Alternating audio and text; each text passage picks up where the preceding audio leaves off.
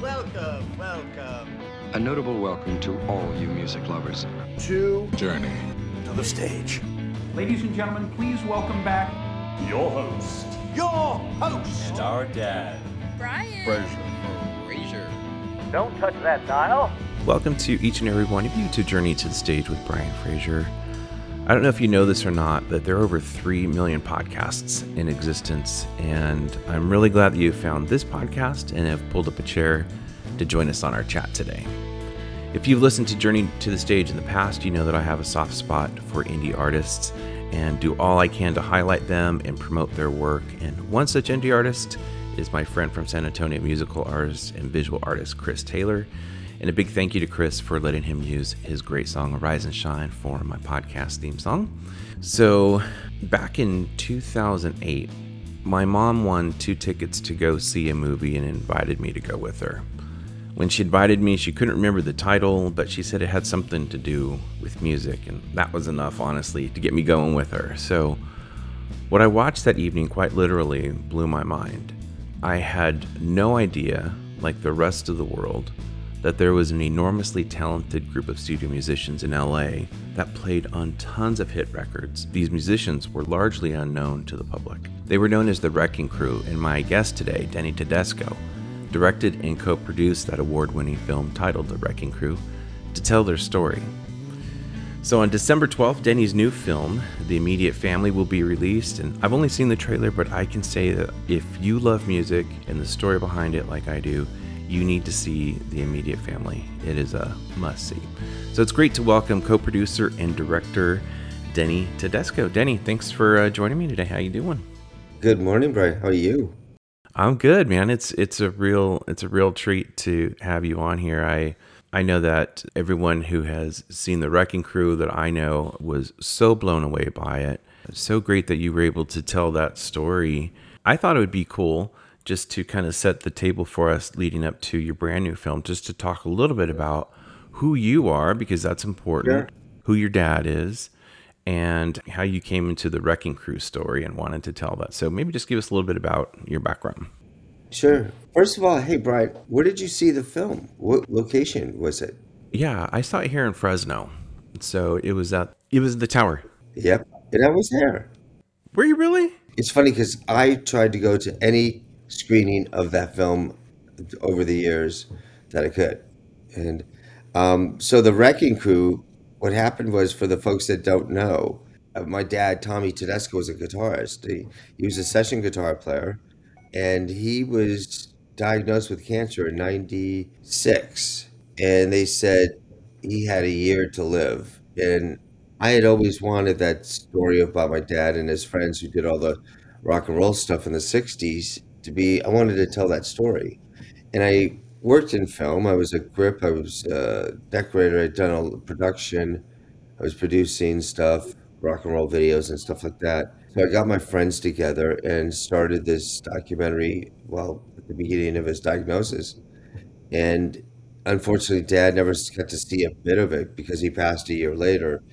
And that's when it started. I brought together Dad, a few of his friends, and then Dad passed away. I built a 14-minute little segment trying to make, people interested. And people say, oh, that's great, it's fabulous, but no one would ever come out and help us. And because you got to realize the music I was using to tell the story was the problem. I had the Beach Boys, I had Sinatra, I had Fifth Dimension, Mamas and Papas, Monkeys, anything that went through LA or recorded in LA, they usually had session musicians. So these guys were on everything, and ended up the expense of music was basically outcost the making of the film. No one's going to invest in it if they're never going to make the money back. Didn't stop me in my tracks, but came close.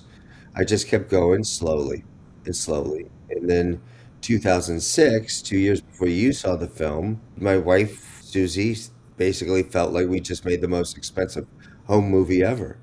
All I had was footage. I had footage of Brian Wilson. I had footage. I interviewed Herb Alpert. I interviewed Cher, Nancy Sinatra, Dick Clark. You name it, I interviewed them. But I describe it like this: and you have a property overlooking the ocean, but nothing's built on there. Until you build it, you can't sell it or live in it. And that's where I was at.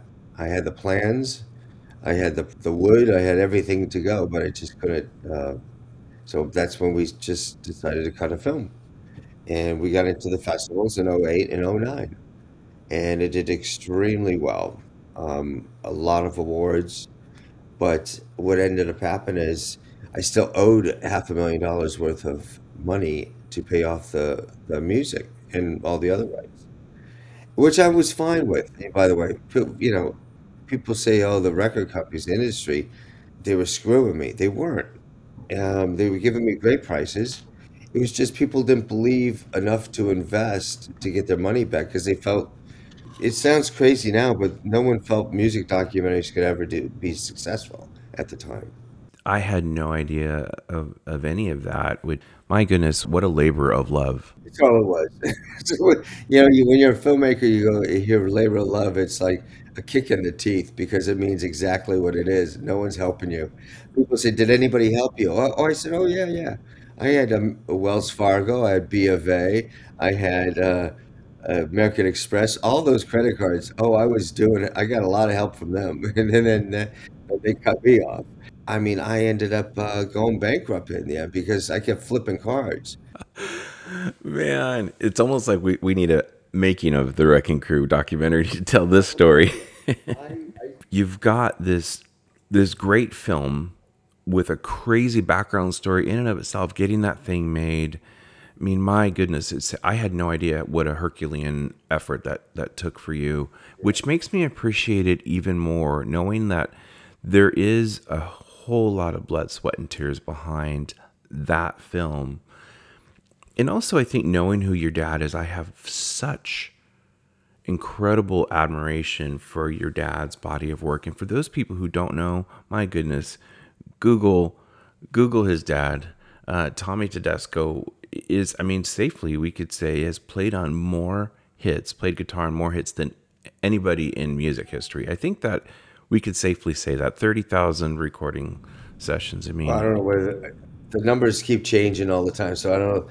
I mean, at one point they called him the most recorded guitarist in history in the music business, and that could have changed by now. But the thing was, Dad and these guys were going to work, in mid '60s in LA when the heyday of LA rock and roll was happening. They were doing 3 or 4 sessions a day, and there's a big difference in the sessions of the '60s in rock and roll than the other periods that follow. In those days, you had 3 hours to record recording. You had 3 hours to record 3 songs. That's what you were legally allowed to do. So you go in, they lay the music down, start going, and you only had a couple tracks. You didn't have like a lot of overdubbing in the early days, especially with like the Phil Spector sessions. It was all mono, so you just mixed it as you went, and you went for it. And so you have 15 people in a room, and they better all nail it. They don't have time for mess ups. They don't have time. You're doing solos live in a sense. You're not overdubbing. So if you don't like that guy's solo, oh boy, or he messes up or someone messes up. It was Glenn Campbell, who's part of the Wrecking Crew. He said to me, he goes, it was like playing with Michael Jordan, but everybody in the room was Michael Jordan. So if anybody messed up, you had to start over. You didn't just punch in at, minute 30. Let's pick it up there. No, you have to go to the beginning and start all over. So you get 10, 15 people starting all over. If you keep messing up, you're going to be you're not coming back. And, those people and those musicians, they have another session to go to. They got, like I said, Dad could work 3, 4, 5 times a day. It wasn't unusual to be booked all day long. yeah, in fact, just last night, as I was just doing prep work, I found a video. It was highlighting your dad and his work on the soundtrack for Field of Dreams, Oh yeah. which was scored by James Horner. In fact, I think I saw it on the Wrecking Crew channel, and he talked about how he came in, his guitar playing came in at like bar 122. And because James Horner was, we always start from the beginning. That was his, and I've heard others talk about him doing that. So your dad's like, I had to be ready and I had to nail it, because if I didn't, we are going all the way back to the beginning, and all 60 of these musicians, because there was a full orchestra there. We're going to be going from the beginning. Everyone's going to be looking at me sideways, thinking, "Come on, buddy, get it together." So he felt the need to be so locked in and paying attention. So yeah, I could hear. Yeah, and that's where my father excelled. Is so rock and roll. He's got his heyday in the '60s. In the records. Really, he comes out. My parents leave Niagara Falls, New York in '53. He was with, basically, long story short, he was with a big band he got lucky, got an audition in Niagara Falls, New York, of a big band coming through. He gets out to LA. They basically fire him. They found a guitar player that could sing, so they get rid of the guitar player and the singer of the band. So, downsize. So he goes back to Niagara Falls and he's like so depressed, doesn't want to stay because he'd already been to LA, saw people working in studios and saw, met musicians. So he is so ashamed to be fired. He picks up and goes to LA with my mom and my older brother.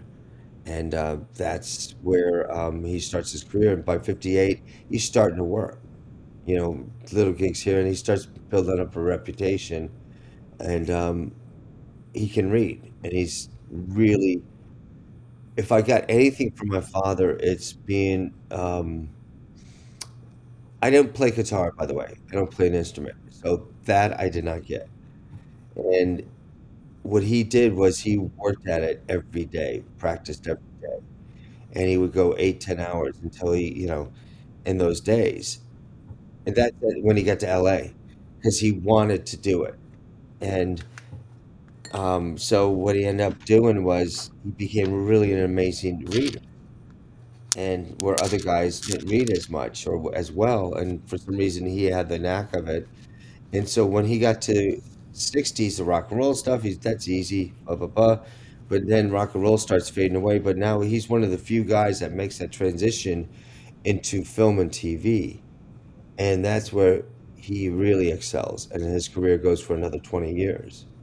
Yeah, his credits for television are incredible. I mean, really, and so many Yeah, iconic theme songs, like the Batman theme song. I mean, there are just a ton of them. It's like you almost hate to mention one because there's a massive list. But yeah, basically, my childhood. I mean, effectively. yeah. It's pretty funny. It's pretty funny. And, and someone asked him, what would you want to be remembered for? And I always remember this. His line was, there was 8 other guitar players that could do the Batman theme or Green Acres theme, whatever, because it wasn't that difficult. But when John Williams or James Horner or Henry Mancini are asking you to book yourself 2 months in advance because there is a movie, let's say River or Field of Dreams, and it's a piece that's going to be, or Cocoon, which was another James Horner film, when they're asking you to put yourself on hold in September, the first week, that means they're calling you. They're not calling for the guitar player, and that means everything to the guy. And that's what I meant to my father, because there was maybe one other guy that could do what he was doing, because he had something very special. He could read and play the acoustic guitar like so beautifully. His interpretation, it was phenomenal. And I'm not just saying this because I'm my son. His friends said that. Yeah, well, and his legacy, his body of work, in so many ways speaks for itself. Although it's great to have that highlighted and amplified by the work that you've done, especially through the Wrecking Crew film. So that's some great background. Tell us how we go from that massive labor of love for you, the Wrecking Crew film, award-winning, amazing, eye-opening, incredibly informative and entertaining. When you can do both in a film, mission accomplished, right? How do you go from there? Tell me how, with immediate family, like how did this come to your plate, so to speak? Well, so 2015, Magnolia Pictures finally picks up And once I paid everything off, I was able to go find a distributor for a Wrecking Crew.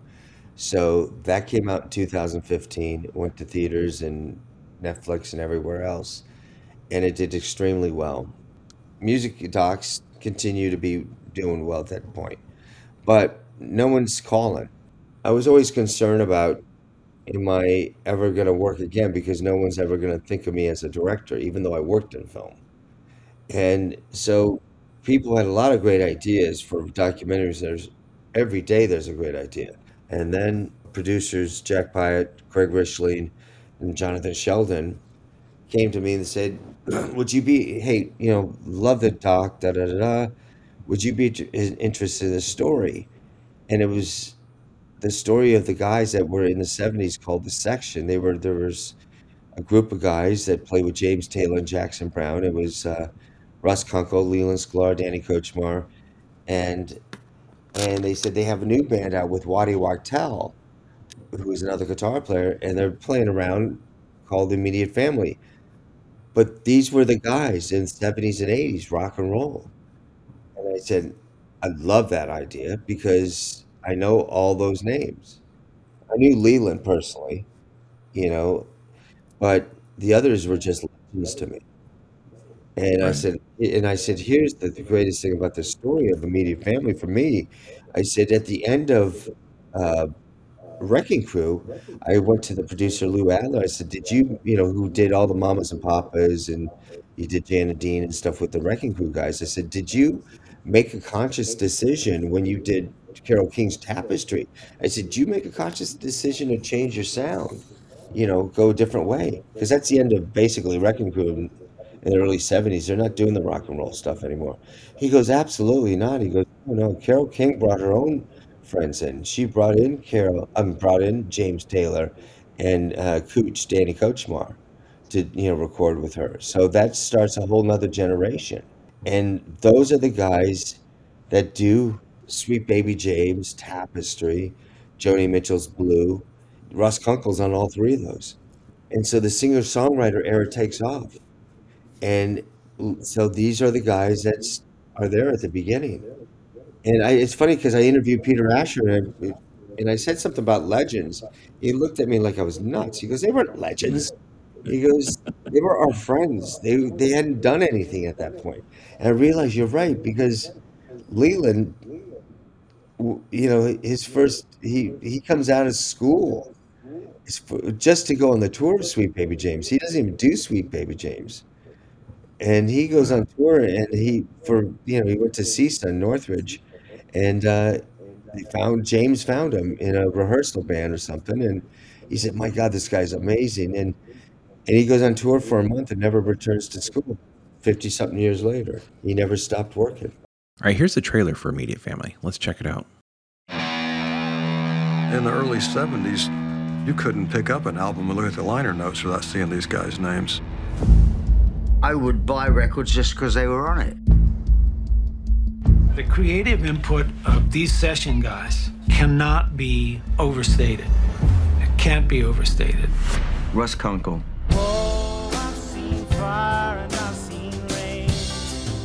Danny Kochmar. And it's too late, baby, now it's too late. Lee Sklar. Waddy. And the days go by like strand in the wind, in the web that is lost. They were just musicians we knew, and they gradually became legendary session musicians. My main goal was to not get fired. Tapestry, the whole thing was done in 3 weeks. 3 songs in one day, and we didn't piece together the best. No, it wasn't overdubbed. Look, we were all in our 20s. No, there was no sleeping.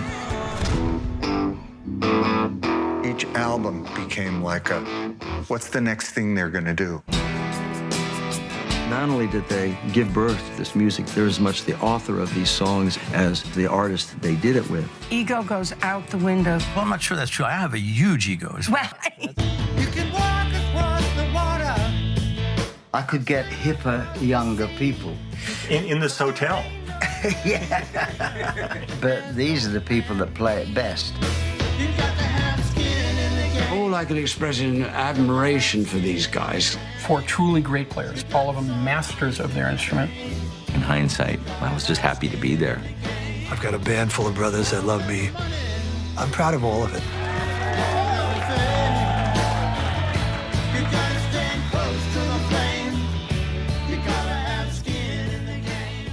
That's incredible. You know, and you look at that period, that singer-songwriter period, it is, I think, obviously such an exceptional period in American music history. There's just been nothing like it. And you think they launched a genre. I mean, Oh, totally. Everything changes. There's so many things that change in that period. Technology changed. FM radio comes in. FM starts playing LPs. We have 5 songs on one side, 5 songs on the back side. Just telling a story. So artists are writing towards that. So now the audiences are getting involved with not just singles, which is what the music business was based on. If you in the 60s, if you had a single, you had a couple hits, you put an album together. But you weren't concentrating on every song being a hit. When Carole King is doing Tapestry, James is doing Sweet Baby James, they're working on those albums for 2, 3 weeks, maybe before they even record. The music is changing. It's better, produced in terms of they're taking their time. The musicians they can contribute more. They become family. They're doing these albums. Then they go on the road with these groups. Because now they could support the album they just recorded. In the 60s, Dad never left the studio. You do not go on the road in 1966 or 67. You didn't leave the studio because you weren't going to make that much money. And if you left the studio, so-and-so is going to take that place and take that account. You're not getting it back. and being on the road is hard anyway, and being away from your family. So yeah, no, Yeah. I could see that. Now, I look at the list of people that you interviewed. You alluded to it. I mean, you've got, among others, Carole King, James Taylor, Linda Ronstadt, Jackson Browne, Phil Collins, Don Henley, who really does not do interviews anymore, No. Stevie Nicks, and David Crosby, of course, who has since passed away. How hard was it for you to get these people booked? Each of them are megastars. How did you do that? So I would love to take the credit, but I can't. And this is here's the thing: is I go in for the meeting with the guys, to pitch the idea of the band, to the band, and they bite on it. And my spin on it, I said, here's the thing, guys: we already know it's going to follow up from the Wrecking Crew. I said, I don't want to do a copy of the Wrecking Crew because you guys are obviously, it's a different era. You are different. I said that I want to highlight the changes. I want to highlight the fact that you guys never stopped playing. You played live. My dad, those guys never played live, like I said. You guys are epitome of rock and roll. They're real rock and roll players. My father was not a rock and roll player. He played rock and roll, but that wasn't his thing. The other spin, by the way, is the idea that they're called immediate family. At the beginning of the Wrecking Crew, in my voice, I did the VO. I said, this is the story of my father and his extended family, the Wrecking Crew. And I realized that's the key to all of these stories is family. They're brothers and sisters and whatever. It's a bond that they have. Sometimes it's not great, but it is a bond. So they said yes. And the next day, they said Carole King can be interviewed in 3 weeks. I went, oh my God. I went, okay. And I was not ready for that. It's like I just pitched an idea. I really don't know my stuff at this point. Do I really know it?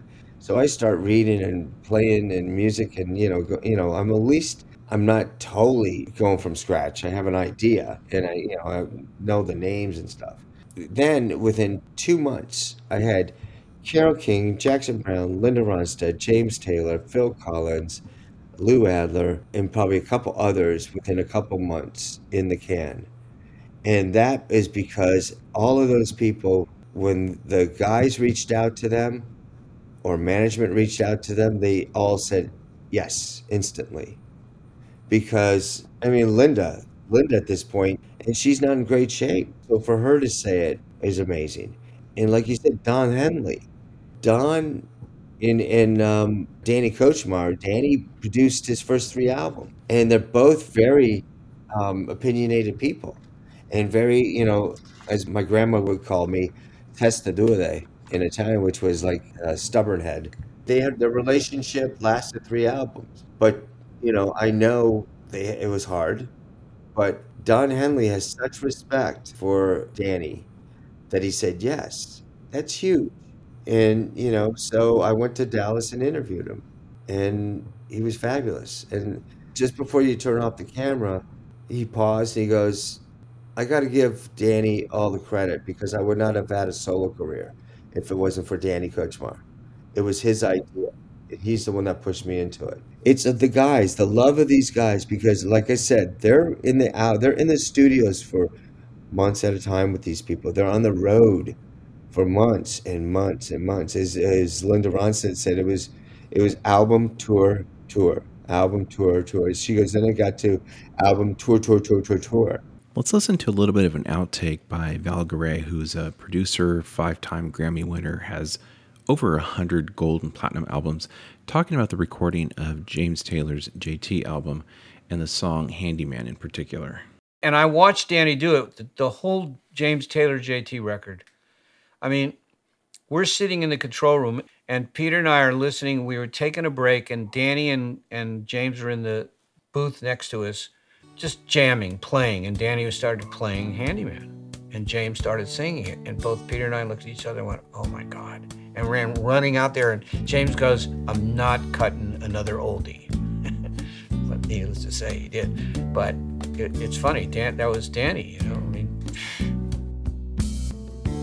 Hey girls, gather round, listen to what I... It's interesting because I had an old friend of mine said something to me one time, and it was something like, it's better to give a rose to the living than to pin it on the clothes of those who've passed. Wow, that is brilliant. You're going to have to write that down because I have a horrible memory and I will just print it out. No joke. Yeah, I'll email the quote to you. Yeah, beautiful. Do you think that there's a little bit of that motivation in you wanting to tell their story now that these guys, they're in their 70s, they're still, thank God, very healthy and active. They're still doing what they love to do, not slowing down. But is it part of it to tell that story while they can enjoy the rose? Oh, that's really such a great, Brian. That is one of the most beautiful things I've ever heard. Your audience can't see you. We're on Zoom, but I'm tearing up. My case, to tell the Wrecking Crew story, I think it was my way of holding on to my father, to tell that story. I think I was at the right place at the right time. So yes, and it's funny because I tell people in Q&As, and especially younger audiences when I speak at colleges or wherever, film schools, or anywhere, I tell people, go interview your parents, your grandparents. You don't have to make a documentary. Just grasp the stories because once they're gone, and you won't get it back. And everybody's got the chance to learn and remember, to hear their voices again. We didn't have that when I was growing up. We had 8 millimeter, and until 1980, we didn't have VHS. So I always feel like, God, I wish I could hear what my grandfather sounded like. So, kind of from an outsider's perspective, the films you've made, and again, I haven't seen Immediate Family yet, but looking forward to it, do two things. They kind of tell an untold story by highlighting these great musicians behind really some of the greatest music ever made, but it's also a way of saying thank you, maybe giving them the propers they didn't get because they were uncredited on a lot of albums and this and that. That's really incredible, and I hope that you see, just me as a listener, as a consumer, have such a great appreciation for what you're doing, Denny, and you're telling stories that need to be told. You're documenting some incredible music history. So I'm just glad you're doing these things, and I know you find a great deal of satisfaction in telling these stories. But I'm glad you're doing this, man. I really am. Well, I could tell you, it's funny because when we were making the film and COVID stopped us in our tracks, and so when we finally had a cut, we were still end of COVID, so we were very cautious of being in to show the film to as a group, and we all went to a theater, a small room, and we had the guys, and Jackson was there, and we showed a rough cut. And at that's the scariest part is when you're showing the film the first time to the people gonna share, as their story. And I just remember them just being as silent at the end, like, and I remember Waddy tearing up. And Waddy's a tough New York guy, guitar player, and he said, "Wow," he goes, I've been in hundreds of documentaries talking about everybody else. No one's ever never heard stories about myself."